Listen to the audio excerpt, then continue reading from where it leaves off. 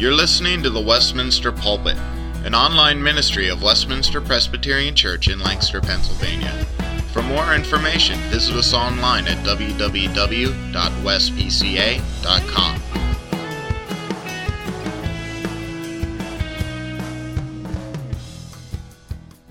Music. Thank each of you for coming out tonight on a hot summer day. Feels like a spring day in Houston, Texas. Just called my parents today, and they said it's actually hotter here than back home.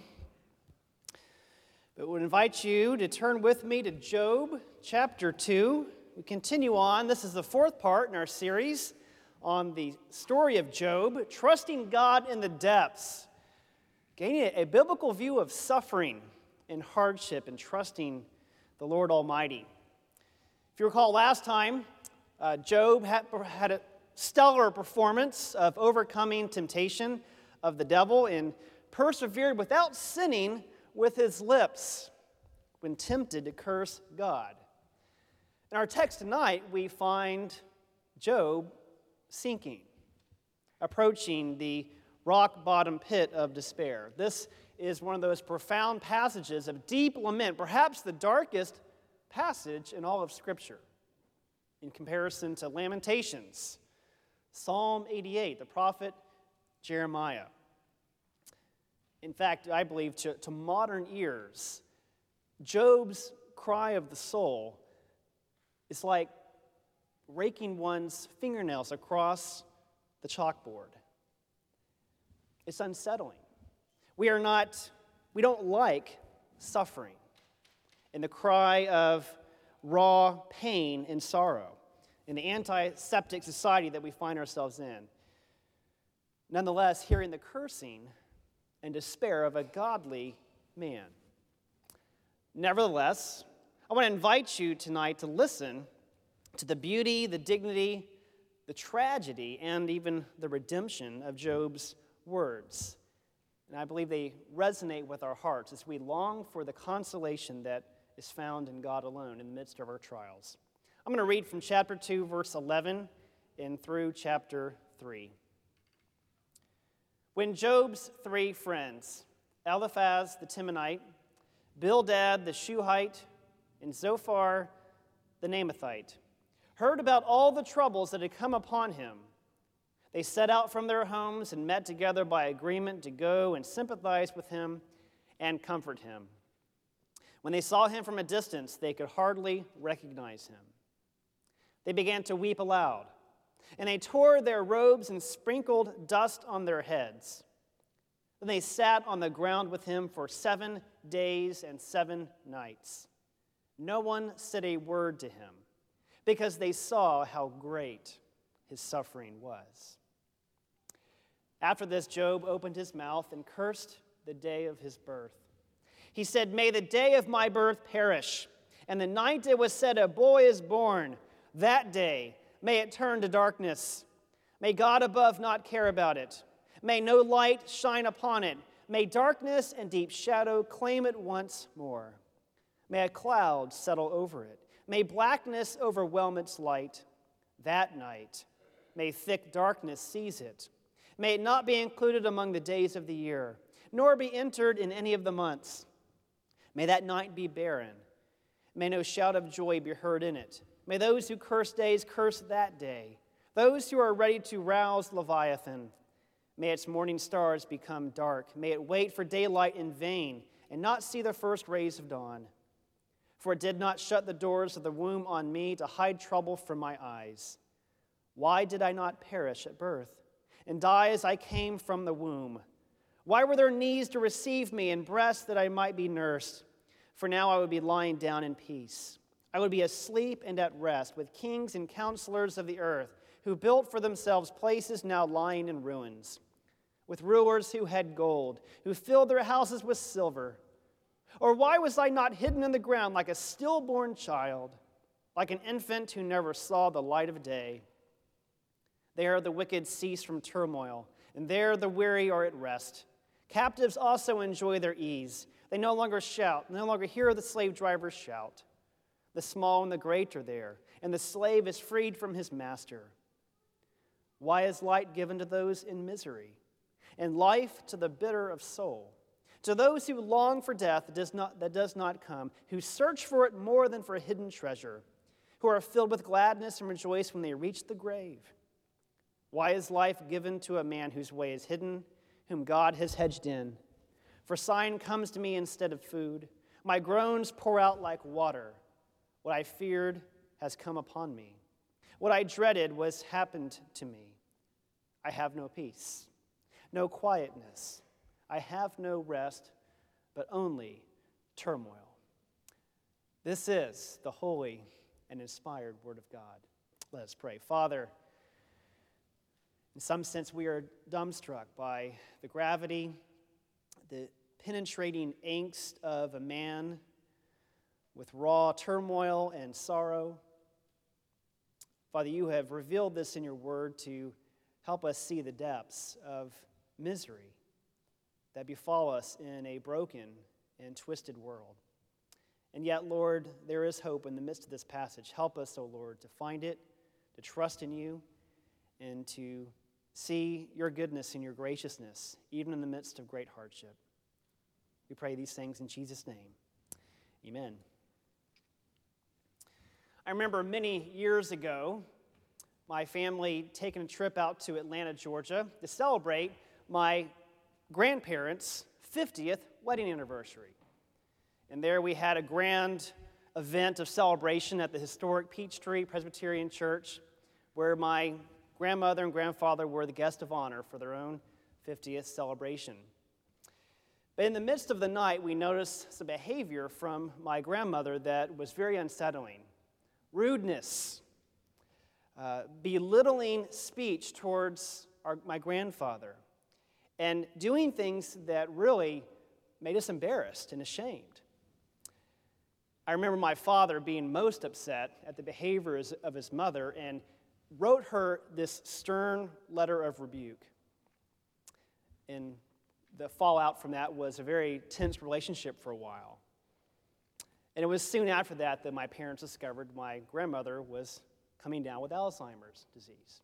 And as they learned more about this disease, the way it affects the mind and the brain, oftentimes the consequences are bizarre behavior, rude speech, cursing, things that were completely uncharacteristic of a godly woman who loved her husband well. No doubt many of you have had similar experiences with the elderly, with loved ones, with people suffering afflictions of many kinds, sorrow and hardship, disease. It's a shock. It leaves loved ones and family members in great dismay to see people we revere and respect, to speak and behave in ways that make us ashamed. How disturbing to hear a saintly man or woman reeling with curses and deep despair. Imagine if one of us had been Job's friends, hearing this stalwart of the faith, calling down curses upon himself, crying out for death. No doubt that would have been a very disturbing experience.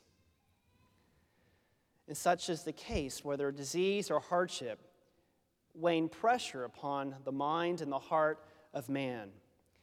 We disintegrate, and we descend into the depths of our brokenness and our fallen nature. We find many trends in our society today in trying to counter these great plagues and problems. It seems, in my assessment, there's a great allergy against suffering or hardship of any kind. And we're this constant quest for a cure, whether medically related, psychological, legal. We're desperately seeking to eliminate pain and suffering, almost at any cost. As we approach this text tonight, I want us to allow it to challenge our view of suffering, our view of pain and death, and to make us think about how we pursue God's glory in a fallen world. Our text brings to us a God-fearing man, deep in bitter agony, seeking relief and going through a series of questions, searching for consolation, searching for refuge, searching for escape. In this fallen world, we want a cure for suffering, and all too often go seeking that escape in unhealthy ways. But the biblical and time-tested, God-provided cure is only at the place of Calvary. Now, remember when we last saw Job, he was heroically rebuking his wife, who would become a tool in the hands of Satan to tempt him to curse and turn away from God. Having added insult to injury, all of his losses, now Job is alone, having been alienated from his dear companion. And in our text in chapter 2, we see the great relief that Job will be spared the curse of loneliness. He will be visited by friends. Now, the names and place names of these friends indicate a intertribal or perhaps international community of persons. Job, the greatest man of the East, would have likely had many friends, traders, merchants, leaders of various kinds, people who loved him, both for his wealth and his integrity.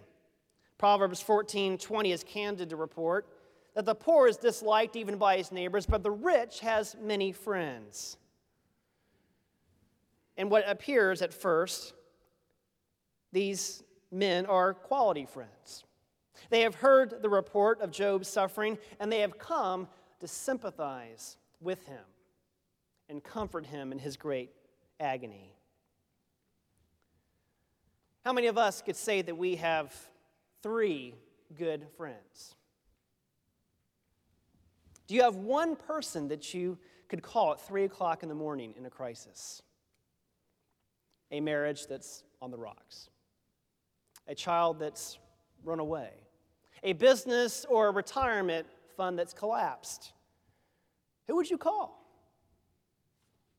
Man in the Mirror, an international men's ministry, reports that 19 out of 20 men in our churches cannot name a single best friend. It seems that our secular, transient, and performance-driven culture is also a lonely one. And yet Job has friends. And despite their later failures, Job's friends in this encounter at least do 2 things right. Let's observe. In verse 12 and 13, it says, when the friends saw Job from a distance, they hardly recognized him. This great stately man, this man robed in dignity and respect, was now a ruin, a wreck. As Job will testify throughout this book, his face was red with weeping, his body covered from the sole of his feet to the crown of his head with festering sores. His skin was black and peeling. His infection led to swollenness and hot fever. The stench of his body and breath would have been offensive to his companions. Repeatedly, Job laments that he has become an object of scorn by his neighbors, and lesser men ridicule him and judge him without pity. It reports that when the 3 friends saw Job, they wept aloud. They tore their robes and covered themselves with dust, common customs of that time. It seems that the report had not told them half of it. So they genuinely mourn with their friend. They identify with him. They come to shoulder his burden and not run away with repulsion. In verse 13, secondly, notice that Job's friends say nothing, but merely offer him the ministry of presence. And remember, this is not in the comforts of a home or a hospital waiting room. This is in a reeking ash heap. And notice it says they remained silent for 7 days and nights. Can you imagine? Remaining silent, keeping your mouth shut for 7 days. Most of us wouldn't last 7 minutes. And yet these friends persevere with dear Job. A college friend of mine and his wife years ago lost an only daughter to a dreadful disease. And a touching moment in that tragic story was another friend of ours from college flying out from the West Coast to see the friend in Tennessee, not just for the funeral, but to stay with him and his wife for many days, to comfort them. In Christian love and brotherhood, he dropped everything to go be with his friend. For us, when a friend or a fellow Christian suffers tragedy, it is our Christian calling to go to him, to resist the temptation to recoil at the ugliness of suffering, to overcome that stagnation of uncertainty. What do I do? What do I say? Just go. You don't have to say much of anything. Offer the ministry of your presence. The fact that you are there, communicating your concern and your care, does enormous benefits for healing, often more than the most elegant sermon has to offer. Don't offer cliches. Offer yourself. Do not judge or moralize as Job's friends will unfortunately turn to, but speak of God's goodness. Point the sufferer to Christ. Be gracious. Even if the friend is suffering the consequences of their own foolishness, treat them with respect, the way you would want to be treated.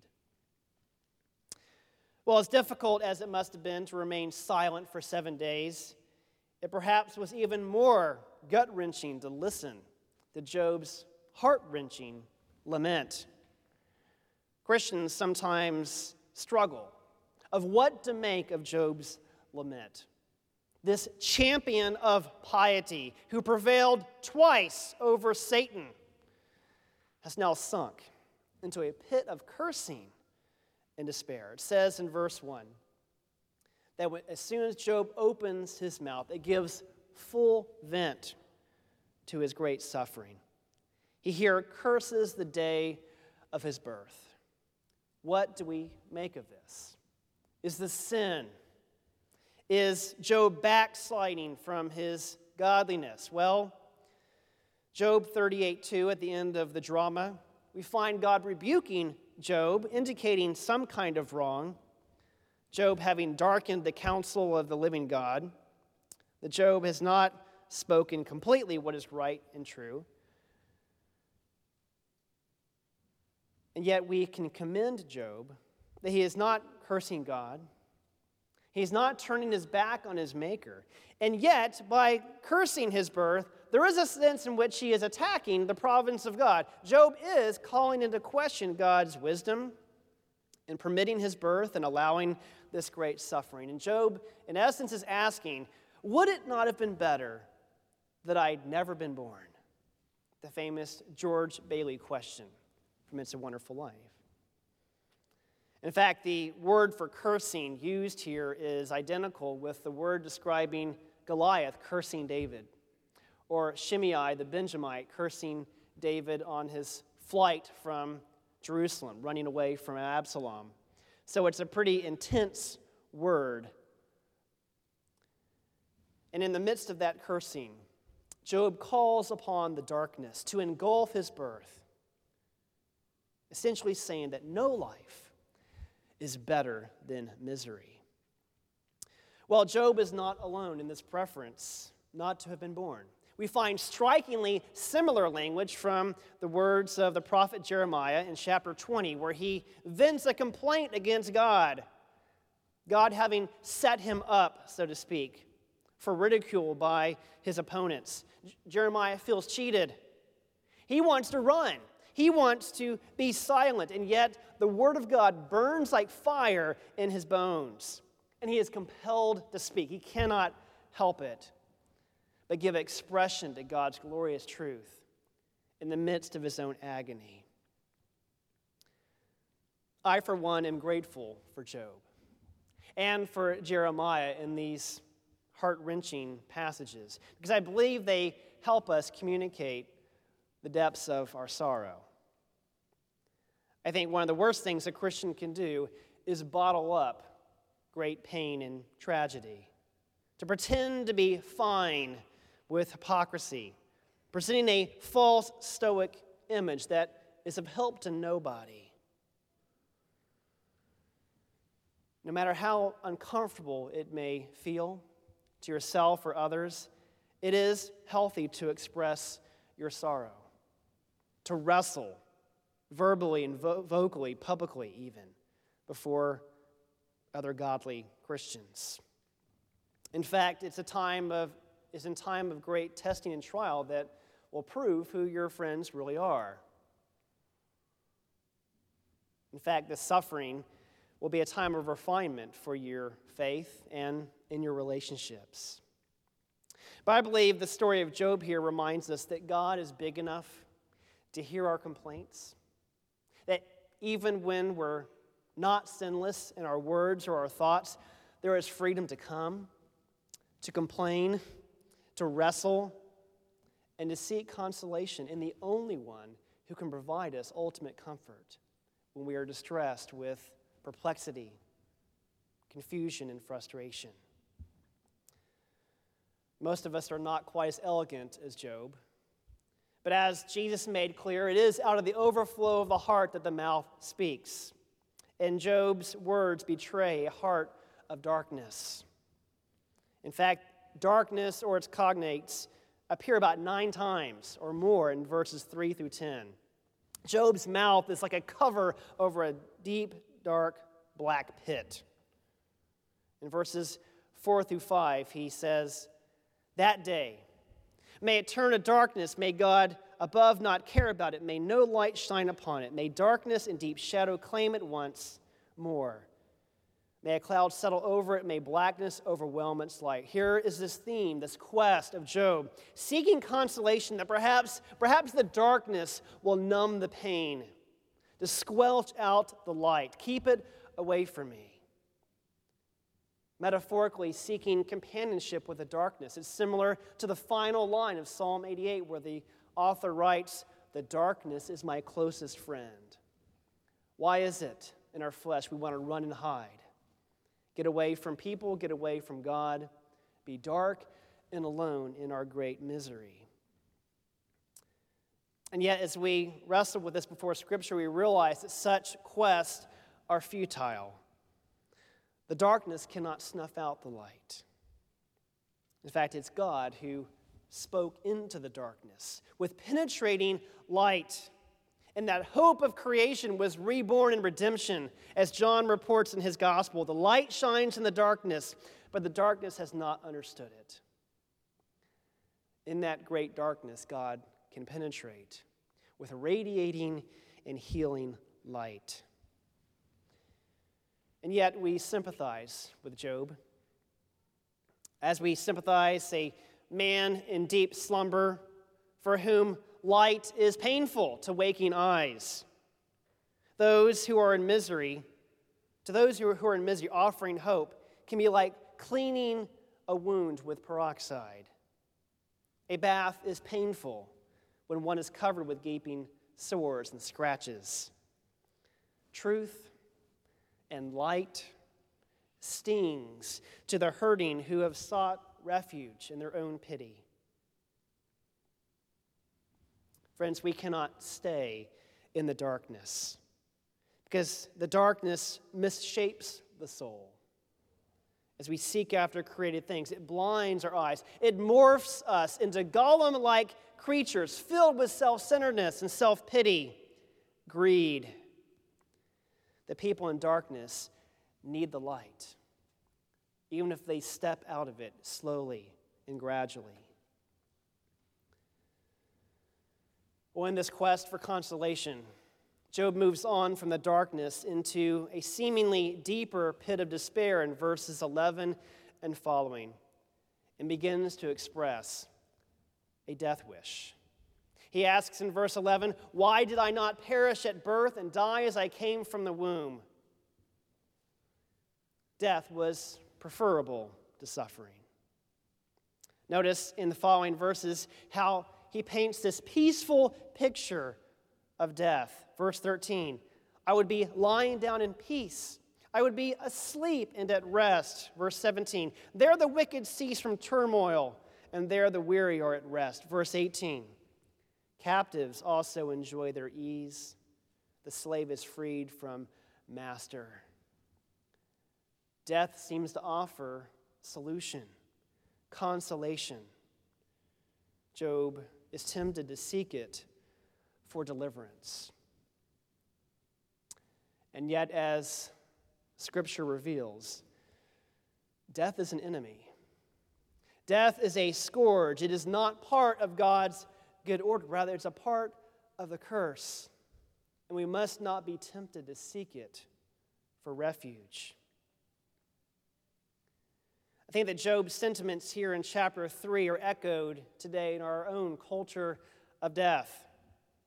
There are many advocates for what may be called mercy killing, whether it's euthanasia, abortion, or any other modern solution to the problem of pain and suffering. Death can be seen by some as a cure rather than the disease that it is. Those who are desperate are encouraged to take their own life to escape their miseries. The premises go like this, that better to kill an unwanted child or spare a deformed child the suffering he'll face in life. And those on the other end of life, suffering terminal illness, the indignity of mental or physical degeneration, must have the right to assisted suicide to preserve that dignity, that control over that last final act of life and death. Such are the dilemmas in a modern age, the secular solutions to pain and death. It's clear that in American society, one of the most progressive, one of the most highest standard of living, one of the most remarkable societies ever in the history of the world, we have yet to solve these problems. We still have high rates of suicide, high rates of divorce and abortion and traffic fatalities and drug addictions. The pain and the misery go on and on. In the Bible, we see people giving into their despair in acts of suicide. I can name at least 3. There may be more. King Saul, who takes his own life falling upon his sword on his final battle with the Philistines. Ahithophel, the counselor to David, the turncoat who goes over to Absalom, upon seeing that his advice will not be taken, realizes the coup is doomed, goes home to hang himself. And of course, there's the famous traitor, Judas himself, who in a swirl of self-pity and despair takes his own life rather than turn and repent for his betrayal. There are others. There are others who fall short of full suicide, but in some way or form express a kind of death wish. Moses, overwhelmed with the burden of leading an obstinate nation, cries out to God in the book of Numbers to simply end his life.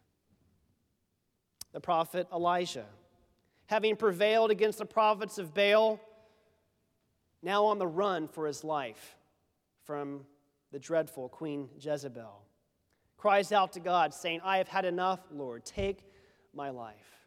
I am no better than my fathers. God graciously relieves a depressed man, offering him food, rest, and reassurance. Jonah was angry enough to die for God having the audacity to show mercy upon the Ninevites. Even the Apostle Paul in 2 Corinthians 1:8 says that he and his companions despaired of life after great conflict in Asia. A culture of death offers a plethora of false sources to escape from pain and sorrow. Even the best of saints, as we've seen in Scripture, at times may long for death. Job even seems to give voice to the aged and the terminally ill when he writes, "Why is light given to those in misery, and life to the bitter of soul, to those who long for death that does not come, who search for it more than for hidden treasure?" Well, as we come to the gospel, we are awakened and refreshed to realize that the real hidden treasure is not death, but life through Christ. What was hidden from Job is plain before us. Job, in his ignorance, knew little of God's full redemptive plan in the sending of his Son. Friends, in Christ, we discovered that the consolation of the problem of pain is not escaping into darkness to squash out the light. It's not in the refuge of death, but rather it's when we would see Jesus as the lasting absolution to our sorrow, the one who conquered sin and death. Death is a loser. Jesus has defeated it.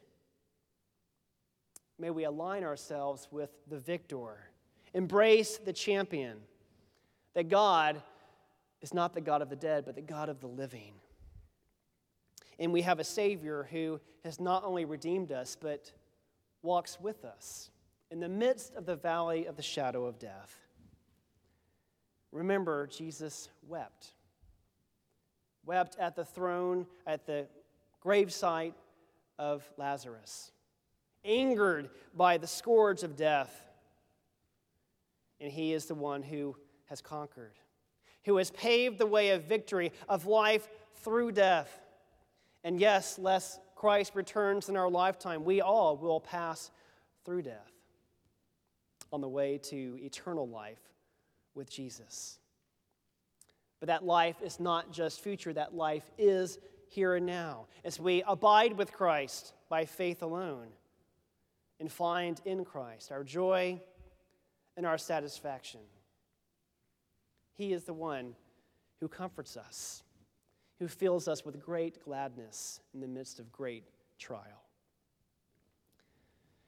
Amazingly, after this passage, Job will persevere and pronounce great testimonies of faith. He will declare, "I know that my Redeemer lives, and at last he will stand upon the earth," 19:25. And in a remarkable expression of faith, "Though he slay me, I will trust in him," 13:15. Jesus will echo these words and passions of dear Job. It's Jesus who will fulfill the role of Isaac, the one who submitted to the will of his father, the one who took the blade, who was slain, trusting in the will of his father to provide a ransom, to secure the salvation for sinners. It's Jesus who gives us a whole new perspective on suffering. The one who, for the joy set before him, endured the cross, scorning its shame. We will have many grounds, I suspect, for lamentation, for grief. But might we learn in this journey to take those laments to the cross, to not seek consolation in darkness or despair, nor in death, but in the precious arms of our Lord and Savior.